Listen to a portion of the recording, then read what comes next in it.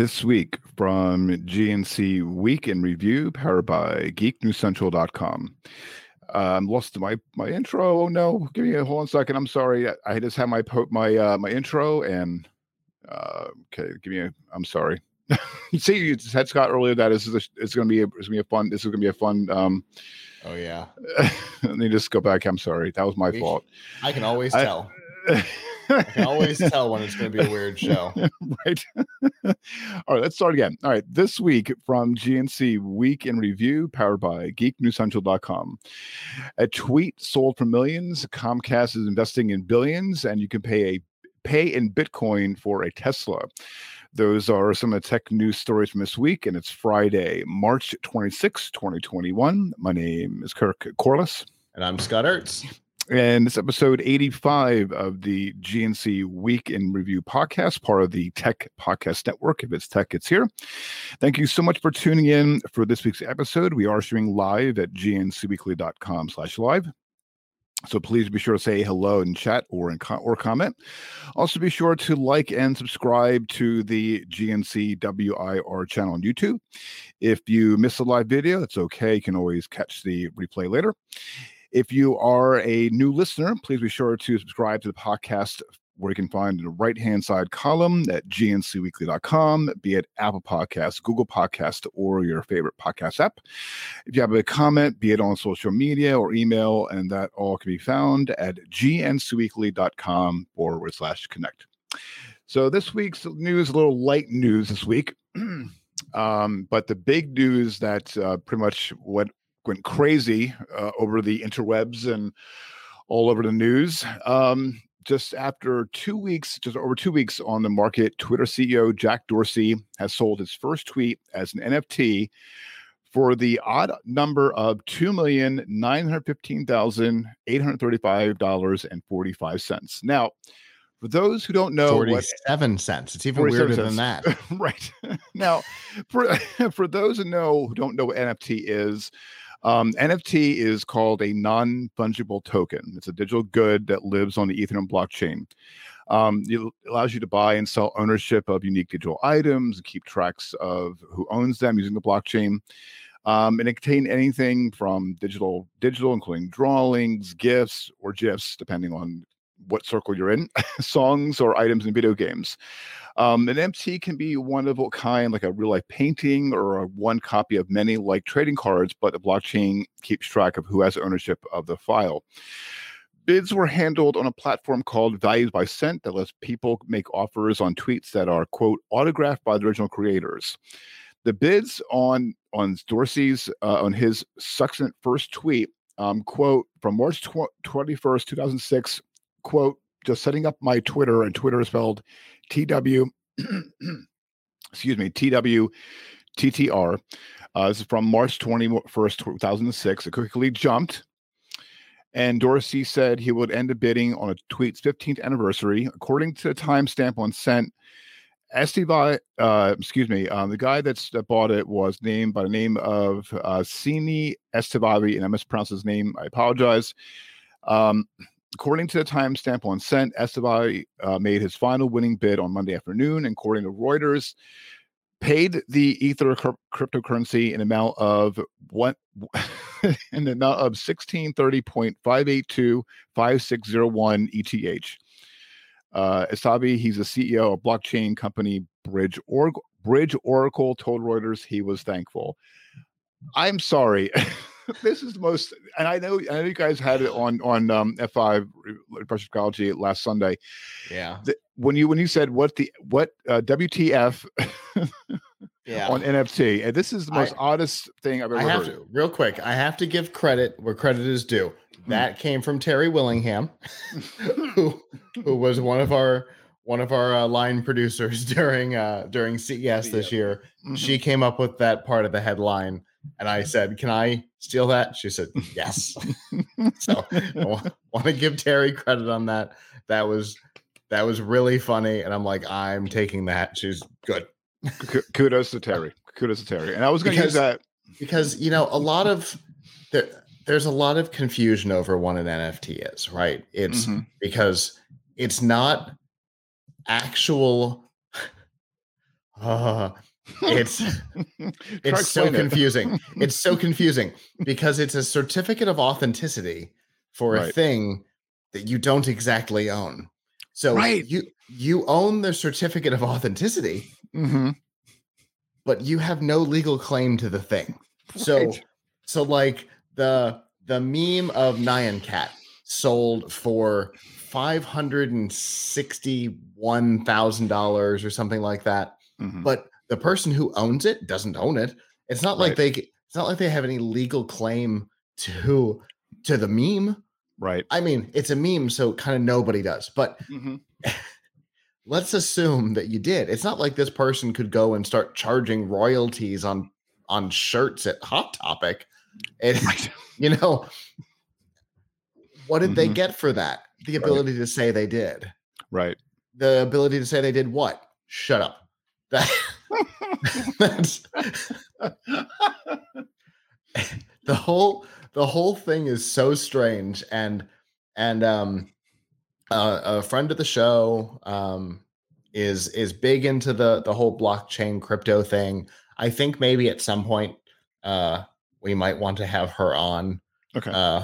Maybe she could give us a better, like, if this term sticks around for a little while, we'll see if we can get Adrian on to give us a better idea of what's going on here. But Yeah. there's a lot of discussion about the longevity of it. Is Mhm. this Pokemon or is this Beanie Babies? And it could be either, right? Pokemon has been valuable and usable for decades, and Beanie Babies lasted about 3 years. So And that would have been my next question. You're way ahead of me, and I see great minds think alike. So is this, and also too, I also reported because Todd, I put this in the story in the rundown with Todd for last night's episode of Geek News Central podcast. There was an NFT that was sold from New York Times for almost over quarter of, no, I'm sorry, I'm getting my math wrong. It was for a column, excuse me, for $560,000. I mean, so is this going to be like? I have never heard NFT. I heard of blockchain. I heard of a lot of cryptocurrency I'm aware of, but is this going to be a fad? I mean, this is something that it's going to be like the thing to purchase, and like you said, there's no. yeah, So that's odd. It's odd. it's definitely the question, right? Okay. And it was the question when Bitcoin first launched. Right. Is this a fad, or does this have legs? Mhm. And I'll tell you, when we were at the Bitcoin booth at CES in 2012, maybe 13, but I'm thinking 2012. Mhm. I couldn't quite wrap my head around it, but our former host John did, and John said this has got legs. Mhm. And now that I understand it, looking back at then, I would have said the same thing. Right. I think this is a fad. Okay. I think this one's a fad. I don't think this one has legs. I think this is our current digital gold rush. There's always some sort of a digital gold rush. I think this is the current one. Mhm. Because Christie. Yep. It's just Yep. Christie. Right. There's no apostrophe S. It's just Christie. Right. Right. That's okay. I hate it. Why isn't there an apostrophe S? It's possessive. Anyway, Christie Auction House sold a weird mural. Collage. I'm sorry. It's a digital collage of 5,000 photos of the photographer, one every day for it doesn't matter what it is. $69 million. Wow. And what did the person get? I don't know. Mm. I legitimately can't intelligently answer that question because they don't own the painting. Right. They don't own the artwork. Right. They Right. have a certificate of authenticity that says that is real. What Right. is real? Shut up. That's the thing too with this NFT. They're getting a signed certificate that's digital, so you can't put it. It's not like a baseball trading card where you can put in a safe deposit box, or put it on display or something. Exactly. Avram made an interesting point on the show last week. He said, it's different than and we decided that we would go with not baseball cards, because baseball cards like Pokemon cards have had longevity, right? Way more, decades and decades and decades. Let's go with basketball cards, because most people don't know they exist. Right. Everybody knows about baseball cards. Nobody knows that there's such a thing as a basketball card, unless you've seen a documentary, in which case that there's a basketball card that has a picture of the Menendez brothers after they killed their dad. Weird. Anyway, so let's go with a basketball card. So nobody cares. You've still got a thing. Right. I still have a tube of Pogs. Is there value in them? No. But I still have a thing. Right. Right. Yep. I still have a thing. With this, I don't have a thing. I have a GUID, essentially. I have a GUID. It's a hash of a thing that points to the fact that I own space in time. I have a pet rock. But it's still a thing, right? Yep. It has its original packaging, and it has the when it came in the it has the straw, not the straw, but oh no, I'm sorry, it was a nest. It was like it's in a little nest, which I gotta find it. It's buried somewhere. It's the small little box, and it has the gray rock. I still have it to this day. It's a thing. It was a fad. All right. I know what the image for the episode tonight is going to be. It's going to be a pet rock for sure. I have to find an open source image of a pet rock. If somebody who's listening happens to have a pet rock and can send me a photo, the email address is weekendreviewgnc@gmail.com. Or you can there's on the lower third, gncweekend.com/connect, Twitter, Facebook, and Twitter, Facebook. Yeah, that's it. You can just send one. Yep. Email it over. Yep. We'll use it as our splash image for tonight. But yeah, I don't know. I'm about 80-20 on this being a fad. I think this is the digital gold rush. It's the reason why you've got, and I'm not going to lie, a digital gold rush can be fun. I've certainly thought about what we could do with episodes or articles. I'm not going to lie. Alante and I were doing research on how he could sell art this way. Right. I mean, a digital gold rush can be fun, but at some point there are too many people in California, and the gold rush is over. And I think, you know what I should do? I think we have something for a show title. So I put in the show title for those who are watching on YouTube. The show title is "A Tweet Sold for Millions and What WTF is NFT." So Terry, I'm going to thank you as well, because I'm going to use that. I'm using it as well as the show episode title. Hard not to. Right. So what I'm going to do, you know what? So probably I'm going to do later in about when we're done live. I'm going to in about half hour when I'm going to upload the audio feed. So for those who are listening, you're probably going to see the title change, maybe.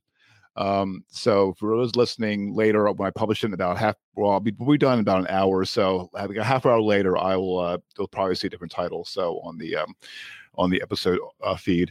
And there will definitely be a pet rock one way or another. Right. Somebody send me a photo. Right. We're definitely going to work on that when we're done tonight. But for me personally, I just think this is going to last for about maybe not that long. I don't think this is going to be the greatest thing since sliced bread. It's going to no. I think it's going to be about a year. Yeah. I think we'll hear about it for about a year, and then we won't hear about it again, except in those. Do you remember this dumb thing from 2020? Right. You know, This is gonna be here's the pet rock of 2021. Show title. All right. The pet rock of 2021. All right. Cool. The show title. I'm gonna definitely make a note of it. I'll remind myself a little bit later. All right. In other news, so we're going from odd news to good news. Comcast will invest $1 billion over the next decade to help address the digital divide among low-income Americans. The company announced on Wednesday its plan to continue investment in its Internet Essential program as it marks the 10th anniversary of the effort this year. Comcast said it'll put that $1 billion toward a number of initiatives, including supporting its new Lift Zone effort, which establishes Wi-Fi connections in public spaces such as community centers. These Lift Zones can be used to provide internet access to adults and children who are homeless and may not have permanent access to an address. Comcast began opening up these Lift Zones in cities such as Philadelphia and Chicago in September when many schools and libraries were closed because of the coronavirus pandemic. The company said it expects to connect more than 1,000 community centers nationwide by the end of 2021. Comcast also plans to continue funding its new laptop and computer donations efforts through Internet Essentials. It'll also continue to provide grants for nonprofit community organizations to create opportunities for low-income Americans, particularly in media, technology, and entrepreneurship. Wow, tongue-tied, and this is a wacky evening. Dave Watson, chief executive officer of Comcast Cable, says in a statement, quote, 10 years in remarkable milestone, signifying an extraordinary amount of work and collaboration with our incredible community partners across the country. Today, we are rededicating ourselves to this mission to ensure the next generation of students in America has the tools, resources, and abilities they need to succeed in an increasingly digital world. The company also continues to offer 60 days of free internet service to new Internet Essential customers signing up before June 30th, 2021. Comcast also waiving its requirement through the end of 2021 that people signing up for Internet Essentials not have previous debt or unpaid bills with the company. And fascinating fact that I checked on this, that they were supposed to offer this because when Comcast merged with Universal, they were supposed to offer a program like this. So this is good. This is good all around. Now, in fairness, this program has existed for a while, right? And my video has frozen. Yes, it has. This program has existed for a while, and they are expanding it now. Of course, they're expanding it under pressure, because they have been under a lot of pressure as of late to do better. Because remember, this is the same company who thought, you know what? Now's the time to bring data caps to everybody. Yep. So they've definitely been under pressure, and that's got probably a lot to do with what's going on here. So, but whatever the reasons are, I don't care. It's a good thing for users. So yep. That's the important part here. Yeah, it is important. It is a good news all around. All right. Other news this week, geeknewscentral.com staff writer Jen Thorpe posted that Elon Musk used Twitter to post information that people who love cryptocurrency, speaking of, will probably enjoy. His tweet said, quote, "You can now buy a Tesla with Bitcoin." In the second tweet, wrote, quote, "Pay by Bitcoin capability available outside U.S. later this year." CNBC is reporting that Tesla revealed last month that it had bought $1.5 billion worth of Bitcoin, and that will soon start accepting the world's most popular cryptocurrency as a form of payment. According to CNBC, Tesla's electric vehicles typically cost between $37,990 and $124,000 before tax. The Verge is reporting that according to Tesla's Bitcoin payment terms and conditions, its cars will continue to be priced in U.S. dollars, and customers will choose to pay the equivalent value in Bitcoin. Also, according to The Verge, Tesla estimates a $100 deposit paid today equals to 0.00183 BTC, for example. Going back to paying for a tweet.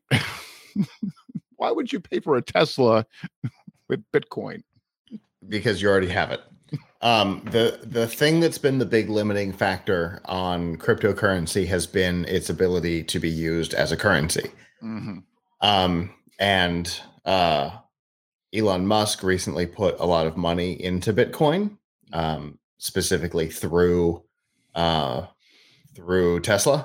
And so it was kind of expected that a move like this was coming. Mm-hmm. So obviously this is a big step in the direction, because this is the first time that a really big object has truly been available first party in a market as via crypto. Mm-hmm. So this is it's a big deal. Bitcoin and Ethereum started early on. Mostly you could only buy guns and drugs on the dark web. That was like the big thing. And then because it's not traceable. So that was real popular until Silk Road went away. And so, we saw the Microsoft store was taking Bitcoin for a while, and then PayPal was doing it for a while, and then it went away, and then it came back. Mm-hmm. Now that they've invested in it. So this is the thing that takes it from being a toy or a fad, like we were talking about, to being an actual currency. Now you can actually spend it on things. I think that's going to make the price go up for a while, but then I think it's going to plateau because it's officially a currency. You can use it for something that's not illegal guns and drugs. So, but Bitcoin really isn't really like the currency. Well, in the U.S. primarily, but Bitcoin isn't really used, more prevalently used than cash or credit card or. Mm-mm. That's because so few places have accepted it. Right. And the number has gone up and down. Mm-hmm. Some places started and then stopped and then started and then stopped. And, but we're starting to see some more leveling out. I mean, there are Bitcoin ATMs. There was one in our hotel when we were together at the plaza, right? Right. Yep. Right. Just next to the pizza place. Mm-hmm. There is a Bitcoin vending machine. Yeah, it's kind of that. It's right. It's a Bitcoin ATM. Yep. I saw it. I took a picture of it too. I couldn't believe when I saw it. And we had talked to somebody from the company that makes those at Collision the year before, and he told us that it was going to be at the plaza because we told him that's where we stay. And so that was pretty cool to see. But it's a market Bitcoin is growing up. It's not a kid's toy and a thing for smugglers. And I hate to say it, but honest to God, that's what it was. If the Silk Road thing, the fact that the U.S. government has, well, at one point it was valued at 350 million. It's way more than that today. In Bitcoin that they can't access because it was seized as part of the Silk Road seizure. If that didn't solidify that it had started illicitly, I don't know what does. But today, I mean, the idea that you can literally take cash out from your Bitcoin wallet at an ATM in Las Vegas, it's grown up. And Tesla, you can buy a Tesla for less than one coin. That's crazy. Mm-hmm. Yeah, we have a right across from my house. There's a Mac machine or ATM, but the other back of the store, they have a Bitcoin machine, and I haven't beyond like again. I only seen that in that store and also the plaza. I haven't seen any other Bitcoin machines elsewhere, but I just noticed that that again a lot of people. When paying for things or a currency, again, it's debit, check, cash. That's it. And a lot of people, we all know, you and I know, and about how it works. But there's like the overall general population, are maybe too gun shy to maybe invest in it, or not sure about how it works, and the theft, and how the reliability of it security wise. So it's not because insured. what you hear about with we've talked about it. Mm-hmm. 55.4, by the way, is the current price on Bitcoin. So you could buy a mid-level Tesla for a single coin right now. You could buy a high end for less than 2. But the stories that the general public hear are, this exchange got hacked and $1 zillion worth of Bitcoin was stolen, or whatever the number is. Now, we've talked on F5 Live a number of times about how you can be safe with your Bitcoin. We talked at CES this year. Actually, we had an interview with a company that does cold storage on a thing. It was that box. I was TDing that morning. It was that box. Oh, it's not even that big. It looks like a credit. It looks like 3 credit cards stacked on top of each other. Okay, I think it was probably the other person. I can't, because I remember seeing it was like a real small little like it looked like a tower almost. Maybe I'm thinking about something else. You might be thinking about Trova. But anyway, so here, Arculus. It was our. Oh no, they paid to be early. Never mind. I was gonna say it was like our 10th interview. Nope, they paid to be early. The company's Arculus. It looks like a credit card, but it's like 3 thick. They made it that way specifically so that it could go in your wallet and things like that. And it's cold storage for your crypto, so that it's not in an exchange. If you keep it stored on something like this, and if you're watching, I'm pointing at the interview, and I apologize because it's weird. That's right. Because there's a picture of it on my screen now.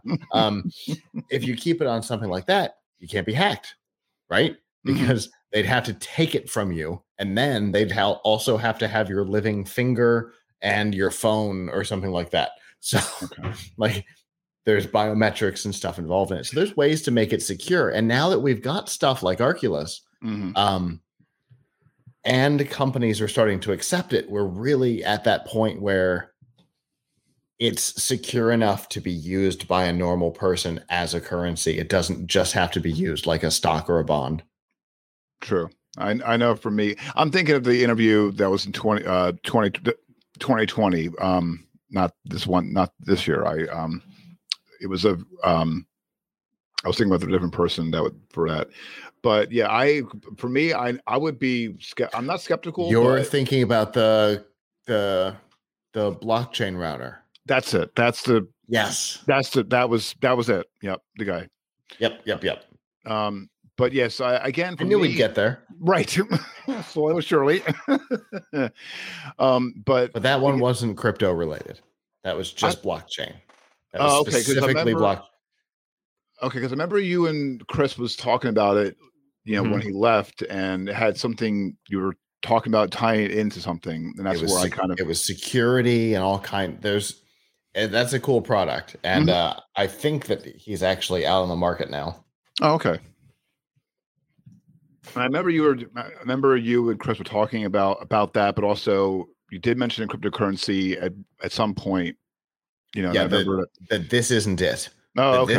This is taking advantage of blockchain. And he was talking about how he can't run ads on YouTube or Facebook or Twitter because they think it's cryptocurrency, and so they wouldn't let him do it. Exactly. Yep. Exactly. That's what I remember from it. I'm getting my blockchain and interviews mixed up. That is okay, because we have had a lot of interviews. You should be in my shoes and have been at Collision for a couple of years, where every conversation was about blockchain. How does it apply? I don't understand your question. Got it. Oh yeah, by the way, we've got our own token. Why? What? Oh, if you ask them why, their eyes would get big. Because they didn't know why. Because it's popular. Right. Yikes. All right. Yeah, but I was going back to what I was saying. I think that for me, I'm interested. But I know, like, my wife, who's, handles the money more often than myself. But for her to for getting something like that, I don't know. That's something I would. It's essentially the way I tell people to think about it is it's a merge between the cash in your pocket Mhm. and a stock. Right. And I mention the stock because the price goes up and down, the value of it goes up and down. So it's not quite like having money in the bank, but over the last couple of years, it's like robbing a bank. Yep. Because if you had bought or mined a token Mhm. while we were sitting at CES with Bitcoin, it would have been valued at about $11. And today, what was it? 55,400 something Yeah. is what I said. Mhm. So that's like robbing a bank. I mean, that's ridiculous. Mhm. But Yeah. even if you hold it, it's been better than putting money into a 401k with the amount of return on it. True. So, at some point it's going to crash again. And I mean, it got to 40 and then it was 10. So we've definitely seen some crashes, but with more places accepting it, I think the peaks and valleys are going to go away. You're still going to see some fluctuation, Right. just like you do with the value of the US dollar, right? True. We just don't necessarily see it because it doesn't go from 40 to 10 in 17 days. But fluctuations happen in all currencies, so it's a little bit like a stock in that way, but you can spend it. You can have a debit card. There's literally debit cards that you can even attach to your privacy account that are backed by a Bitcoin or an Ethereum wallet, and you can spend your coin with a debit card at your local grocery store. So it's definitely an interesting merging of technologies. And it's and I think that a little more like more and more, it's going to be more prevalent. Whereas back, a few years ago, it was like you can only use it trading and things of that nature. But now, little by little, you are seeing companies that do accept Bitcoin. Not many, but it's been more of a company as high profile as Tesla accepting it. This could be, pulling the plug on the floodwaters. Right. This could be the beginning of something big. So we'll see. Yeah.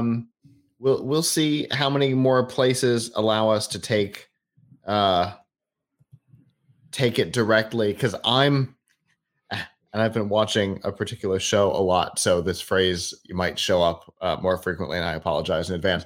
I'm old enough to remember when the only way to get cash for your Bitcoin was to look on a website for some guy's house where you could go and trade Bitcoin for cash, or vice versa, because it was just like some dude sitting in his sketchy house.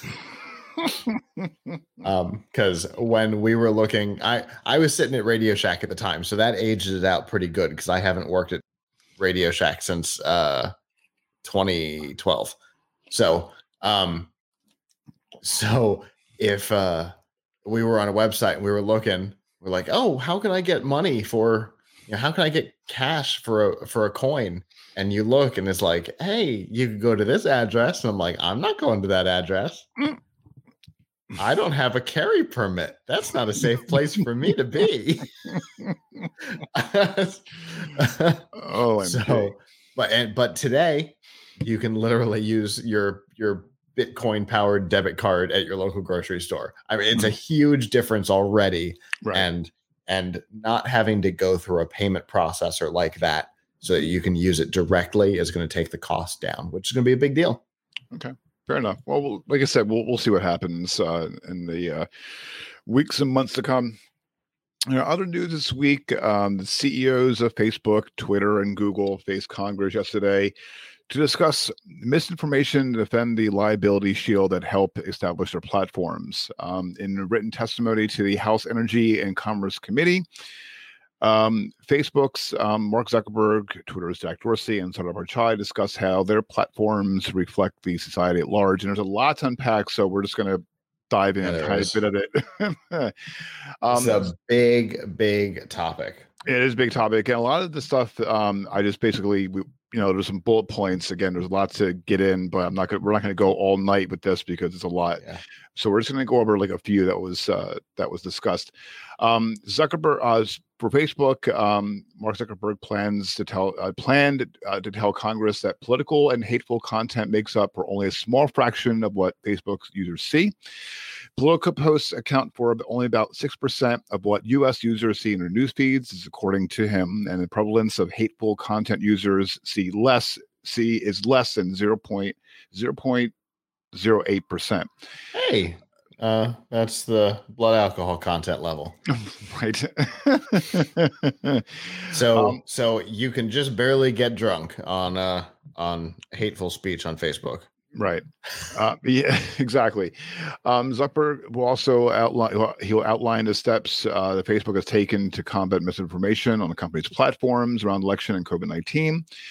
Facebook uses fact checkers to help debunk false information and seeks to crack down on paid spreading and monetizing false content. The company has invested in local news and promoted authoritative sources about the virus and vaccine to promote vetted information. He's also arguing about that they should be assessed on the adequacy of their systems to address unlawful content. According to him, he says what constitutes an adequate system should depend on the fair size of the platform and set by a third party that ensures the practices are fair and clear. He was also talking about how lawmakers should reform to Section 230 of the Communications Decency Act. He told lawmakers that they should focus on transparency and consider making the protection contingent upon companies' ability to meet best practices to prevent the spread of unlawful content. Jack Dorsey's testimony, he was on the, quote, trust deficit exists on tech platforms and beyond. He detailed how Twitter plans to earn the trust of its users by promoting transparency, making its procedures fair, and giving users control over their privacy settings and the algorithms that influence what they see on their platforms. Google Pichai is highly to surface authoritative sources and combat misinformation around the election and COVID-19 pandemic. He told lawmakers that he's, quote, concerned that recent proposal to change or repeal the law would backfire on the stated goals of improving accountability in the platforms.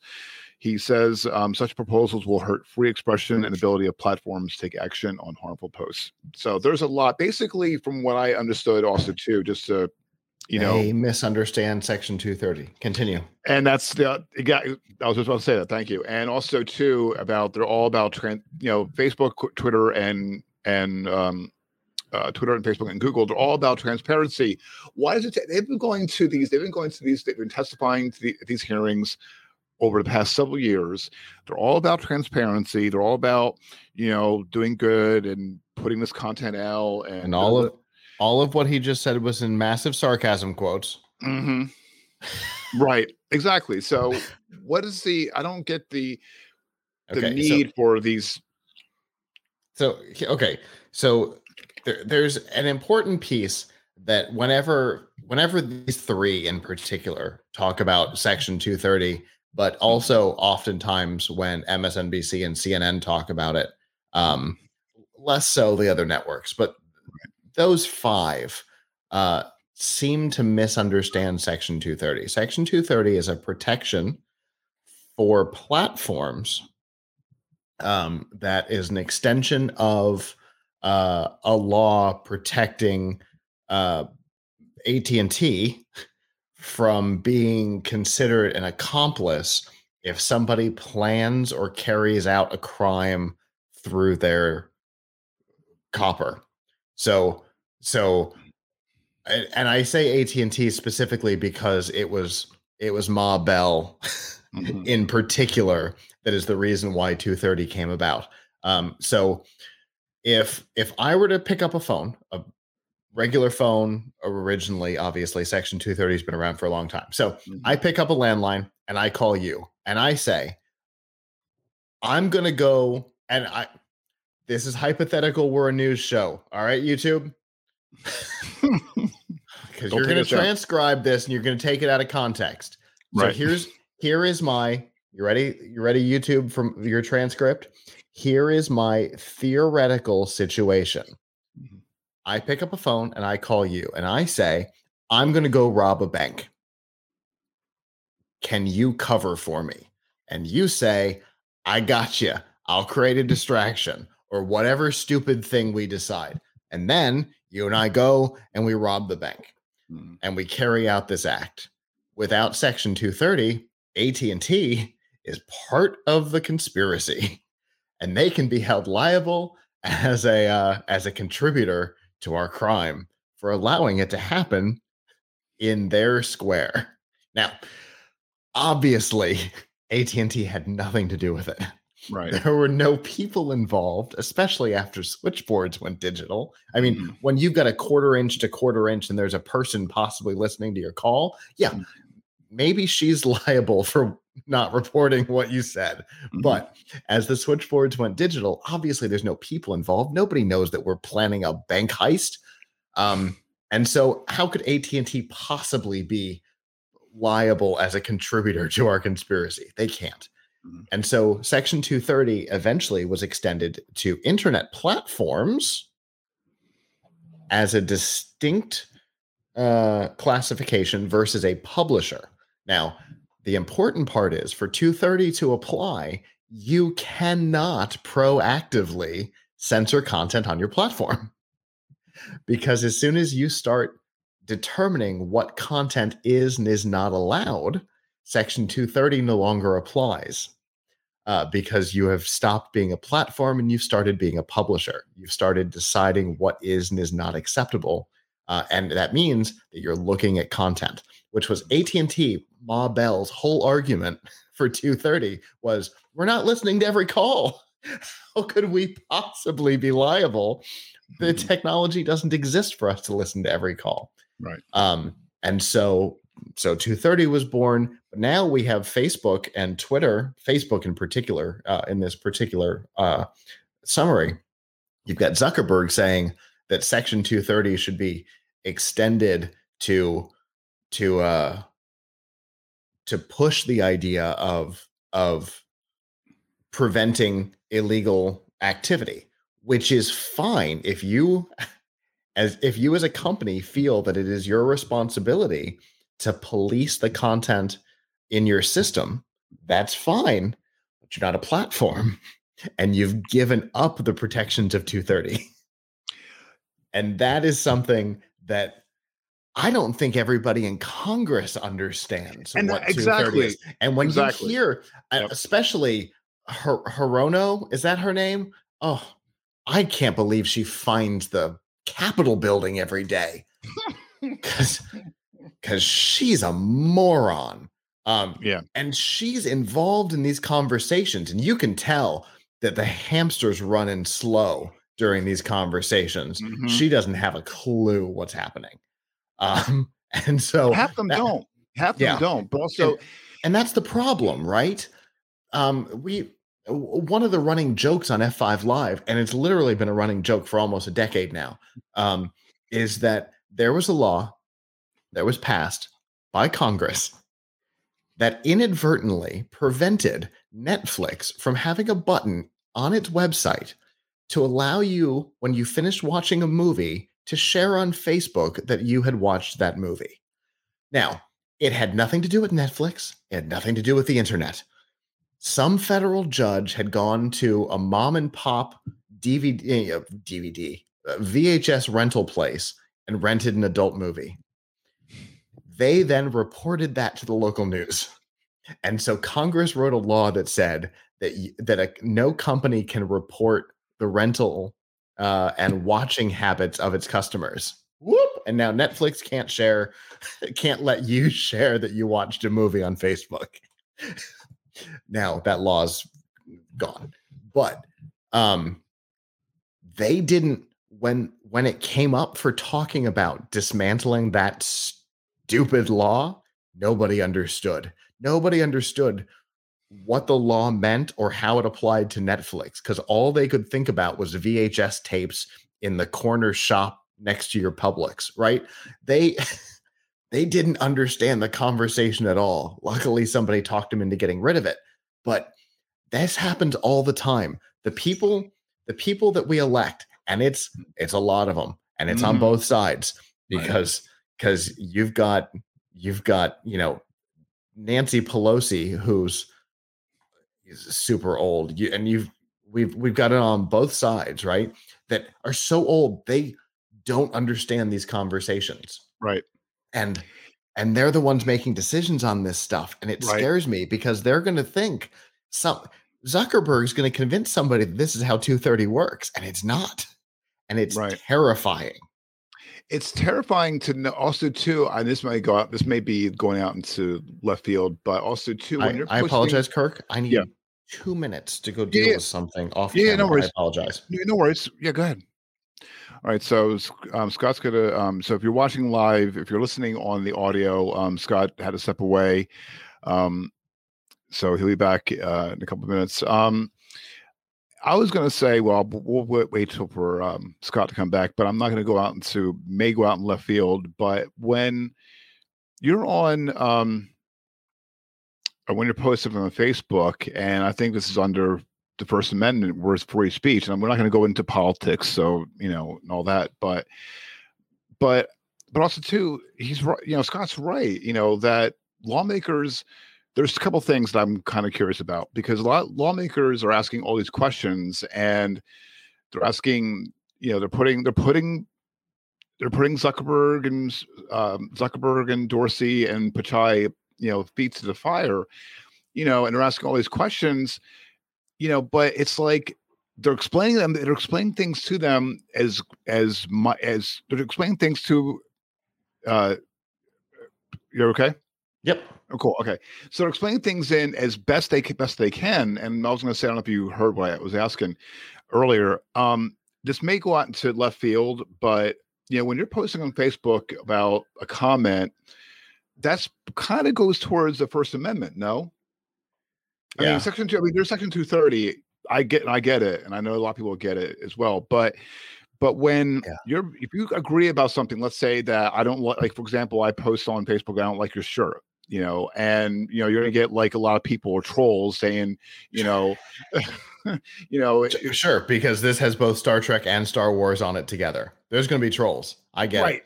Right. But I'll be honest, I'm a fan of both. That's why people will keep teasing me saying Captain Kirk till the day That's unusual. Yeah. See?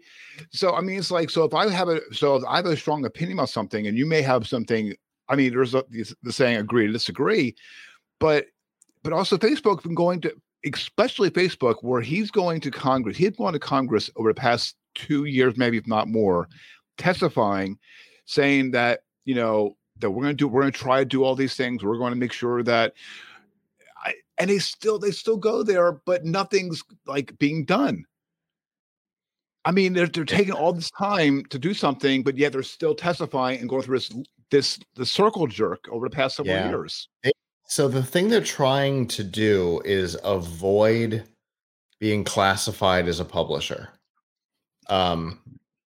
They want to be able to control the narrative on Facebook, but they also don't want to be classified by the FCC as a publisher and suddenly lose all the protections of 230. Right.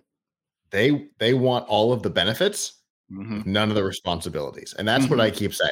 And a lot of people have said that. And a lot of people on both sides have said that, because everybody hates Facebook. It is the one thing that the left and right can come together on, is that Facebook sucks.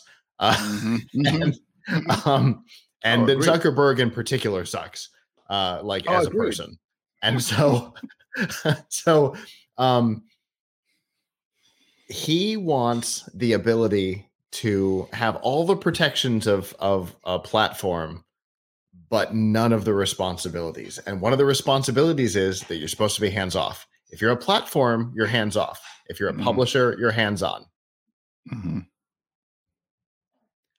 So, he and everybody's doing it. Avram and I have had this conversation a number of times. They want all the benefits, none of the responsibilities, but you either have both or none.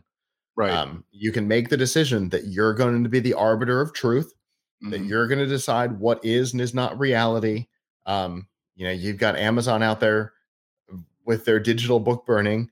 It's fine. Right. It's a private organization. If that's the way you want to behave, I think it sucks, but you're a private organization. I guess that's okay. I guess that's permissible, not necessarily okay. Those are different things. But as soon as you do that, you don't get the protections that we as a society have said as a public square you get. You can be that public square or you cannot, and you can't have it both ways. Right. Yeah. This has been going again. It's been debating. I've been pitching around a bit of a tech rights show in my head for a while, and you're giving me the opportunity to do a backdoor pilot right now. I appreciate it. Oh, no problem. No, I'm more than happy to jump on it. I'm more than happy to jump on it because they say that they're going to try to do things and also being transparent, but they should have been transparent from the get-go, not go through. And also too, and the problem is they're not transparent. They talk about transparency, but then they heavily, if you look at the type of content they take down, left versus right, it's heavily aimed towards the right. Now, granted, the far left and the far right are equally bonkers, but in different directions, and they're both problems. But right, agreed. But when you come in from those extremes, right? You've basically anything inside of Don Lemon and Tucker Carlson, right? Let's good example. Let's come inside of those. Good example. Because both of those are outside of the normal mental process, I think. So let's come inside of them. Right. And so when you're in there, more stuff to the right disappears than stuff to the left at a much higher rate. And even the left, the New York Times, Washington Post, Washington Post wrote an article about how it was absolutely true and it was absolutely the plan. But I like to think that both sides. I like to think that both sides are wrong, and also too, the lawmakers, and like you said, they're there for the people of that particular state, and each state. Excuse me. And to this day, I remember watching when he was there was a couple lawmakers, were asking Zuckerberg all these questions and about YouTube and and Zuckerberg at one point was looking perplexed and trying so hard. It's just like it was so. If you watch C-SPAN, I watched C-SPAN. It's where you could see like he's thinking about putting his hand up, like I don't know if you know who I am. Right. I don't have anything to do with YouTube. Yep. I can't control their policies. We know each other. Right.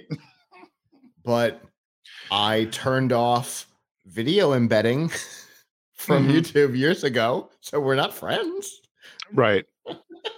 It's just like it was like watching paint dry, and I had to turn it off because I was ready to lose it. Well, I was ready he doesn't have any human emotions, which makes watching him way more difficult. Did you see the meme on Twitter that he looked like Data? Oh yeah, you just have to yellow his skin a little bit, and he's there. Yeah. He's funny. A weird dude. No, he's a weird dude. Obviously autistic. I don't think there's any question in anybody's mind that he's got Asperger's at some level, which certainly explains his inability to connect emotionally with the conversation he's having, Mhm. because that's a key sign of Asperger's. Yep. And so I mean, I get it, but it doesn't make those hearings more watchable. No, no, because when I was watching it, I had to stop. I was ready to like lose it and throw something at the TV. And At least when yeah, I love this nickname, hipster Stalin, and Jack Dorsey, when when he's in a hearing, it's fun to watch because he's weird, and well, he's well, at least connected to what he's saying. we also wanted to know. This was also one thing that he was also reported that he wants the world to know that he has a Bitcoin clock, and he had the camera pointed just where he was had him on one side, and the clock you can see it on his left hand on the left hand side of a Bitcoin clock. What the hell's a Bitcoin clock? I don't know. I'll have to pull it up. I'll have to pull it up. I'll tell you later. But apparently he was so adamant about that. And weird. Okay. All right. Well, let's not delve too far down the rabbit hole. Pharmacies using prescription delivery service ScriptDrop will deliver medications to customers through Uber. Uber will be the default delivery service for ScriptDrop pharmacies in 37 states and will eventually expand to others. The service lets pharmacies offer prescription deliveries to patients. The tool can integrate with whatever organizational software the pharmacies normally use to keep track of prescriptions. Amanda Epp, ScriptDrop CEO, says in a statement, quote, being able to combine ScriptDrop's integrated interface with Uber's technology means that pharmacies of all sizes will be better equipped to improve prescription adherence and serve the most vulnerable other communities. Cool. All right. Other news, T-Mobile. It's important to know that some prescriptions cannot be delivered by them. True. Because I had to go pick up my parents' prescription during while they had coronavirus because something about what was prescribed could not be delivered by them. Uh-huh. Okay. All right, cool. All right, very good. All right, so other news this week, T-Mobile is bringing more perks to Metro customers. The company is opening up its T-Mobile Tuesdays program to prepaid users. It offers weekly exclusive and freebies from Pandora and SiriusXM, Redbox, Dunkin', and many other companies. The latest bonus for eligible T-Mobile, Sprint, and Metro customers is a free season-long subscription to MLB TV. Hey, they're bringing that back. Mhm. They offered that last year too. Yep. The subscription includes streams of every out-of-market game for all MLB teams, along with on-demand content and some spring training games. You'll get that through the T-Mobile app between 5 a.m. Eastern Time on March 30th, which is the coming week, and 4:59 a.m. on April 6th. Cool. All right. In video streaming news, well, it's not really video streaming. Regal, what's that? I can't figure out what this thing was showing while he was on his. It's on the left-hand corner. It's on the. I definitely see it, and I've been to the company's website. I understand what it is. I don't know what number it's showing. Yeah, I have to look at it too. I think it must be the number of coins that are in circulation. Yeah, it's in really dark numbers. I'll look at it later. Regal Cinemas has announced it'll reopen U.S. theaters on April 2nd with the release of Warner Brothers' Godzilla vs. Kong. This is reported from Deadline. That'll be followed up on April 16th with New Line's Mortal Kombat. The chain's parent Cineworld has also struck a deal with Warner Brothers to show its 2021 releases at the same time, released on HBO Max. Starting in 2022, Cineworld will have a 45-day exclusivity window before titles are released on streaming services. Cineworld CEO, okay, this guy must get teased a lot. Mookie Grindiger told Variety in a statement, quote, "Oh, that poor person." No, I must get teased relentlessly. He says, or she, I don't know if it's a male or female, quote, "We are very happy for the agreement with Warner Brothers. This agreement shows the studio's commitment to theatrical business, and we see this agreement as an important milestone in our 100-year relationship with Warner Brothers." So theaters are back opening slowly but surely. and so it's good on. I'm not sure about the movie, but that's me. All right, so so the response that I've seen on this has been interesting because obviously a lot of people were enjoying the same day launch on HBO Max and theaters, and this definitely signals the end of that they're not going to continue that going forward. And a lot of people were kind of hoping that they would, but obviously, and Avram and I have talked about this a couple of times. The idea of what a movie theater is might be about to shift. We think we might go back to more the Palace Theater versus the Megaplex, where you've got one or two screens, and if you want to see it in the theater, you're going to have a window to see it, and then it's going to bounce off to whatever other options, streaming or DVD or whatever other options there are. And that's kind of been our pitch, is that your big 24, 28, 32 screen megaplexes might be a thing of the past. Or they might start to repurpose some of those screens. In South Korea, they've been using them for esports with a lot of luck. So we might start seeing that, and this suggests with a 45-day window instead of your normal 6-month window, that this suggests that maybe that is going to be the future of theatrical releases. To be honest, Moshi, by the way, is his real first name. He's an Israeli businessman. He goes by Mookie because Moshi is probably, when you look at it, it doesn't Moshe. You may not necessarily get that right. So he goes by Mookie. And fair. As an Israeli businessman, it may not sound as weird as it does to you and I. Okay. It's still yeah, I imagine he gets teased relentlessly. I'm here for background tonight. Right. Yep. Just filling in. I'm glad. For me, my wife and I and my daughter, because we usually go out, on the weekends occasionally to see the movies, and we haven't seen a movie literally since last March. And my daughter, who has autism, doesn't understand certain things, what happens in the world, and we have to explain things to her. I'd imagine the lockdown has been a confusing situation. Yeah, it has. So we're trying to explain things to her about different things, but sure. But she understands it. But we have to explain things in very minute, small detail. But for the most part, because when you go into a movie theater, you're getting the way expensive popcorn. Of course, we try to sneak it in, but I wouldn't recommend doing that. Sneaking in candy. So I would not recommend that. That's what I do, but hopefully people are not watching this. I don't get busted. But you go in for the experience. You misheard that. Right. Right. So YouTube, if you're listening to this, please don't take us down. You misheard what he said, I promise. Right.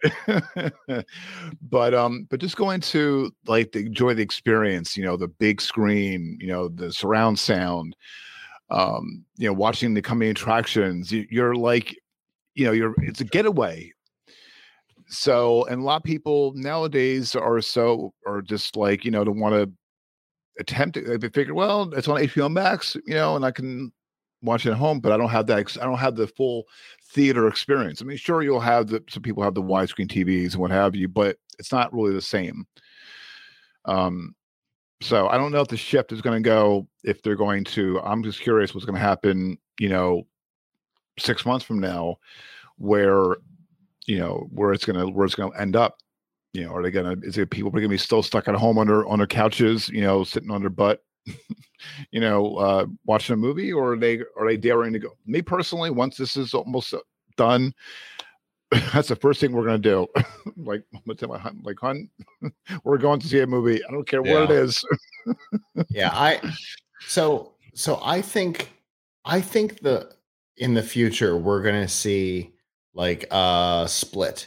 You're going to see the idea of direct to DVD, right? which has always been a sign of failure. I don't think it will be anymore because I mean you've got things like Stranger Things, right? That big budget, possibly better viewership than it ever could have had on television, right? So going direct to video isn't necessarily, a sign of failure today. In fact, a lot of people clamor for an agreement with Netflix or Amazon. But then there's stuff that is made for the big screen, right? Avengers Endgame would have been disappointing to see the first time on a small screen. Yep. Now I've seen it many times on the small screen, right? But not the first time. The first time was on the big screen because that experience is very different. Exactly. And some things can benefit from that, and some things benefit from a more intimate experience. And the idea of the small theater might come back. We have the Clearwater Cinema Cafe, which is not quite the same thing as like Movie Studio Grill. I don't know if I'm still here because you have stopped moving, and that could mean several things. Yeah. Ooh. Yep. Okay, we're back. All right. We're back. So we have a Clearwater Cinema Cafe, which isn't quite the same as a studio movie grill because it's way smaller. And it's a more intimate thing. There's up front, there's tables. And that's fun for different movies. Again, that's not where I would go see Endgame. Right. But there's a lot of stuff that I have seen there that I like better in that more intimate. And then some stuff is more intended for watching at home because I appreciate the fact that on the 4th of July at 3 a.m. I turned on Stranger Things and I watched it until it was done because I have a problem, but that's okay. I understand. It's a 10-hour movie. I get it. Y'all complain about the Snyder cut of Justice League being 4 hours, but many of us sat down and watched Stranger Things straight through. Anyway, I think there's going to be that split where there's some stuff for big, some stuff for medium, and then some stuff for home. I think that's going to become a more common thing, and I think it's good. I think that split will create, will bring back that more intimate style of movie, which has kind of been lost in the last couple decades. So I think that's a good thing. All right, we'll see. We'll see what happens. All right, other news this week. Now, we all know that streaming services have raised their prices, Hulu, Netflix, and so on and so forth. Well, you can add Disney Plus to that list. Disney Plus subscribers based in the U.S. will have to pay $7.99 a month or $80 per year. The new pricing for Disney Plus is a $1 increase, while the Disney Bundle, which includes streaming access to Disney Plus, Hulu, and ESPN Plus, will also be impacted, increasing from $12.99 per month to $13.99 per month for ad support, or from $18.99 per month to $19.99 per month for the plan with ad-free Hulu. So, and that went into effect today. Yep, today. As we're not as early. Well, today as not we're recording, but it probably 3 a.m. Right. So yeah, if you see a charge on your credit card bill and you're wondering why, well, there you go. According to Deadline, Discovery Plus has tapped the real Wolf of Wall Street, Jordan Belfort, to narrate its upcoming documentary, tentatively titled GameStop, excuse me, The Wall Street Hijack. The film is being described as a David versus Goliath story that focuses on the social media uprising. Will premiere in the UK on April 8th before making its way overseas. It follows the Hulu documentary GameStop from ABC News, which debuted earlier this month. Belfort says, quote, "I have found some very creative ways to make money on Wall Street, but I've got to say personally, I love the fact that everyone now has the ability to organize and give the Wall Street players a run for their money." And I don't know if you saw GameStop. I saw the documentary on Hulu. I highly recommend watching it. It's a timeline of what happened with the with GameStop and how the stock went up and down, and people were. It was a very good. I recommend. It's on Hulu right now. It's called GameStop. It's on from ABC News. I really enjoyed it. It was really good. I could probably do my own based on the information in my head, which makes me sad. I don't like when I end up knowing a story that intimately. It's like this NFT thing. I don't want to know as much about it as I do right now. And I'm going to end up knowing more because I feel like I don't know anything. Right. YouTuber Mr. Beast said last year that he wants a way to invest in up-and-coming creators, help them blow up, and get a cut of their business returned. And today, excuse me, he announced a plan that is doing just that. His real name is Jimmy Donaldson. He's working with a $2 million investment fund excuse me, that will offer creators up to $250,000 in exchange for a stake in our channels. The fund is called Juice Funds. It's part of a new company that Donaldson is a minority owner of called Creative Juice, which was announced in the information. He told the information, quote, "We're going to make sure we find creators that actually need a giant cash inflow and aren't just trying to buy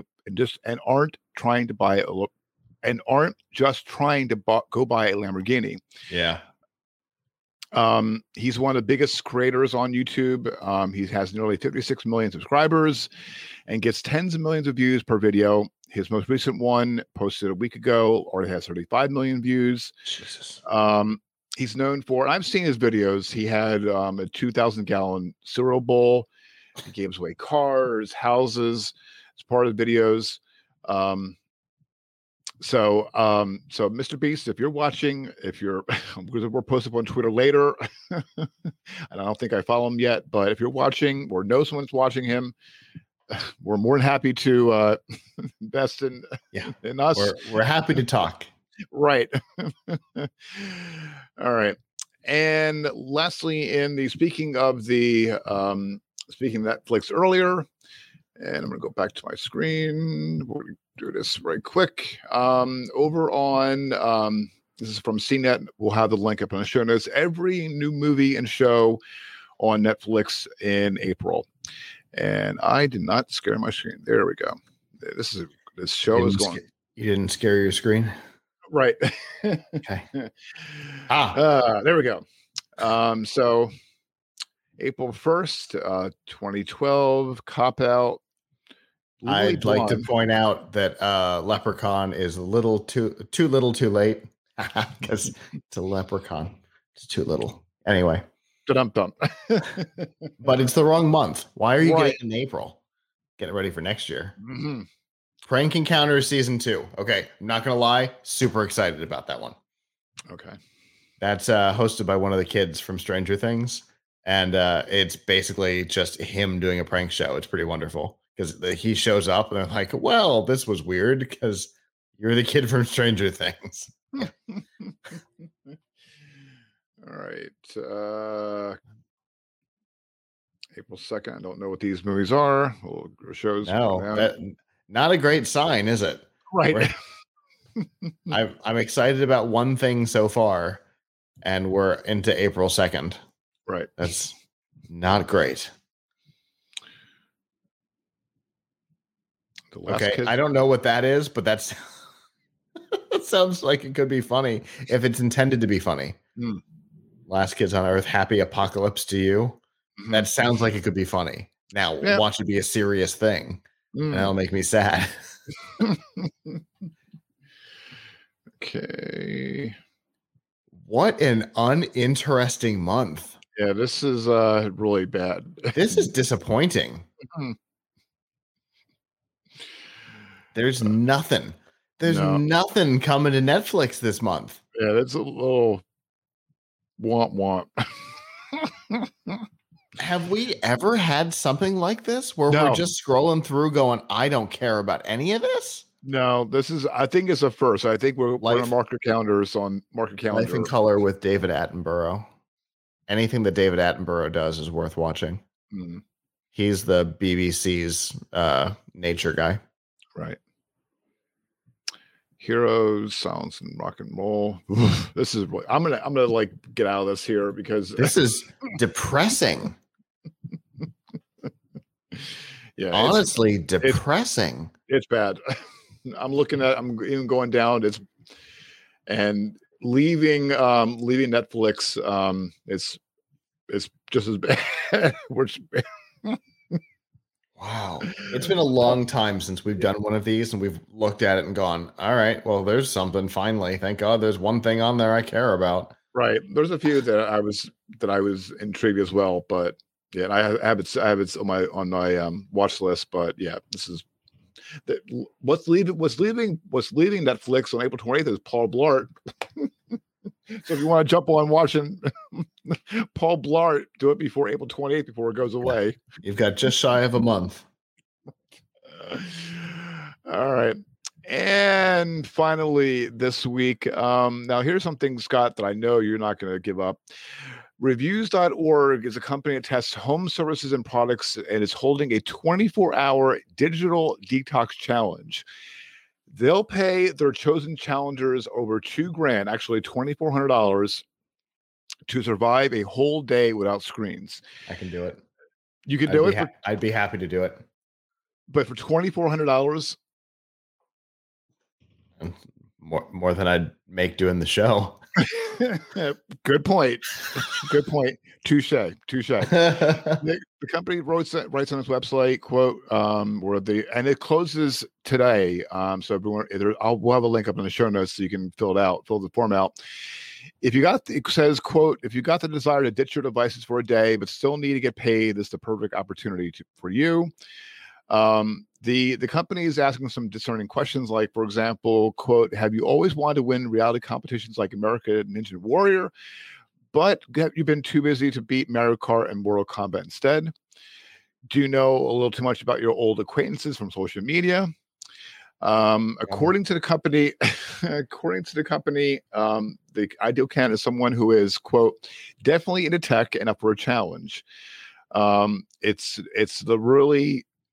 what the saying, it's really involved with it, because those selected for a challenge will not only have to switch off their phones for a day, but also television, gaming, computers, smartwatches, and smart home devices. They say that microwaves are still okay. Okay, right.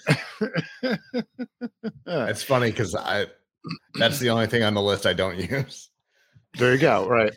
The challengers will receive safes to store electronics for 24 hours, along with a $200 Amazon gift card to put together a tech-free survival kit.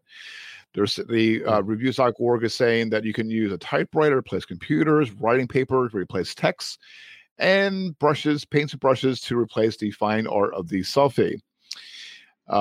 Challengers will have to review the survival kit and give feedback on the experience after completing the challenge, but they'll do so while holding the coveted, quote, 2021 Digital Detox Challenge title. Now, again, the link to the show notes closes today as we record. There's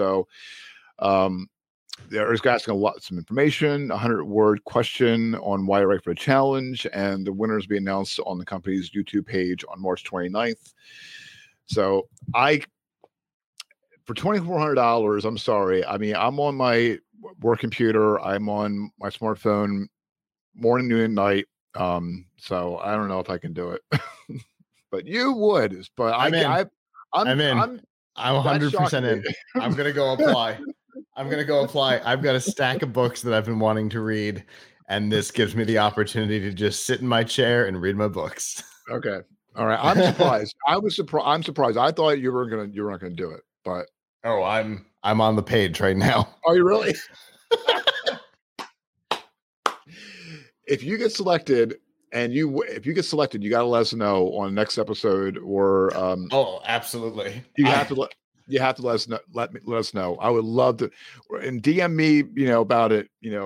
As soon as I hear.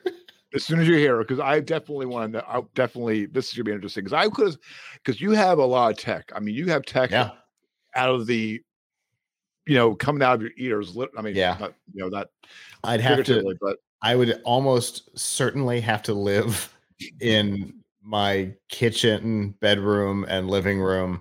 Mm-hmm. Obviously, the office and studio would be 100% off limits. Exactly. Yep. Because let's see. 1, 2, 3, 4, 5, 6, 7, 8, 9. There are 9 screens pointed at me right now. Oh my goodness. No, 10. I'm sorry. And then 1, 2, 3, 4 cameras pointed at me. Oh, plus I've got my Stream Deck, which technically has 6 tiny little screens on it. So that's pointed at me too. Oh my goodness. See, I know, This yeah, I seat's know a you crazy because seat. color me surprised. Okay, well, I'm rooting for you, man. If I'm rooting for you. I'm not gonna lie. It seems like I would be. Oh, there's another camera. Sorry. I forgot about the one for doing unboxings. It's way up on the ceiling. It seems like I would be a fun candidate for this, right? Yeah. I literally host a tech TV show. Right. Several. Yes.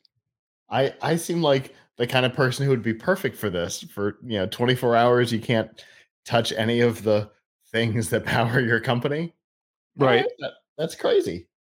All But right. it's what my day looks like when I'm flying to CES. Mhm. Right? That's true. You're basically without tech there because that's my opportunity to read a book. Honestly, going to and from Las Vegas for CES, going to and from Toronto for Collision, that's when I read. That's my most productive reading time. Oh boy, we're gonna definitely tune in to see, and definitely I would love to. This would be interesting to see if you win, because something telling me you're the ideal candidate. You are the ideal candidate because I was looking on their website, and there's like a lot of questions on there, and I'm thinking he's not gonna do this. There's no way he's gonna do this. He's so heavily integrated in tech from one end of the spectrum to the other. So again, color me surprised. I could have a couple of friends come over and have a board game day. There you go. Yeah. An abacus to replace your phone's calculator. I'm sorry. You had some fun stuff in your list, but you missed the best one. They do specifically call out having books on here, though. I saw that. Yep. Oh my goodness. All right. And on that note, all you have to do is schedule an Uber Eats delivery the day ahead, so you don't violate. Right. Oh boy. Well, with that, wish Scott good luck, because something tells me he's gonna be in it. That is the tech news for this week, for Friday, March 26, 2021. Thank you so much for tuning in for this week's episode. Show notes from this episode can be found at gncweekly.com. Also, be sure to check out the latest tech news and commentary from geeknewscentral.com. And be sure to tune in Mondays and Thursday evenings at geeknewscentral.com/live for the Geek News Central podcast. And then be sure to watch and tune in on gncweekly.com/live Friday evenings at 8 p.m. Eastern Time. Programming note: next Friday is April 2nd. So we're going to be off for the Easter holiday. We'll be back Friday, April 9th at 8 p.m. Eastern Time, gncweekly.com/live. So be sure to like and subscribe to the GNCWIR channel on YouTube. Also, make sure to click on the bell and select always for notifications so you will not miss the next episode. Also, be sure to share this episode to people that you know so they can check the podcast as well. Also, be sure to subscribe to this podcast on your favorite podcast app. And be sure to tune in with Scott and Abram Pilch on F5 Refreshing Technology Sunday evenings at 9 p.m. Eastern Time at f5live.tv/join us. You have comments on this week's episode, we'd love to hear from them. Also, we're looking for those pictures as well for a pet rock. Head on over to gncweekly.com/connect, and you can connect via email, Twitter, or Facebook. I'm on Twitter. I'm at Kirk Corliss. Scott is on Twitter at TTMAO with your good luck and best wishes. Till the next episode of GNC Week in Review. So long. Ciao.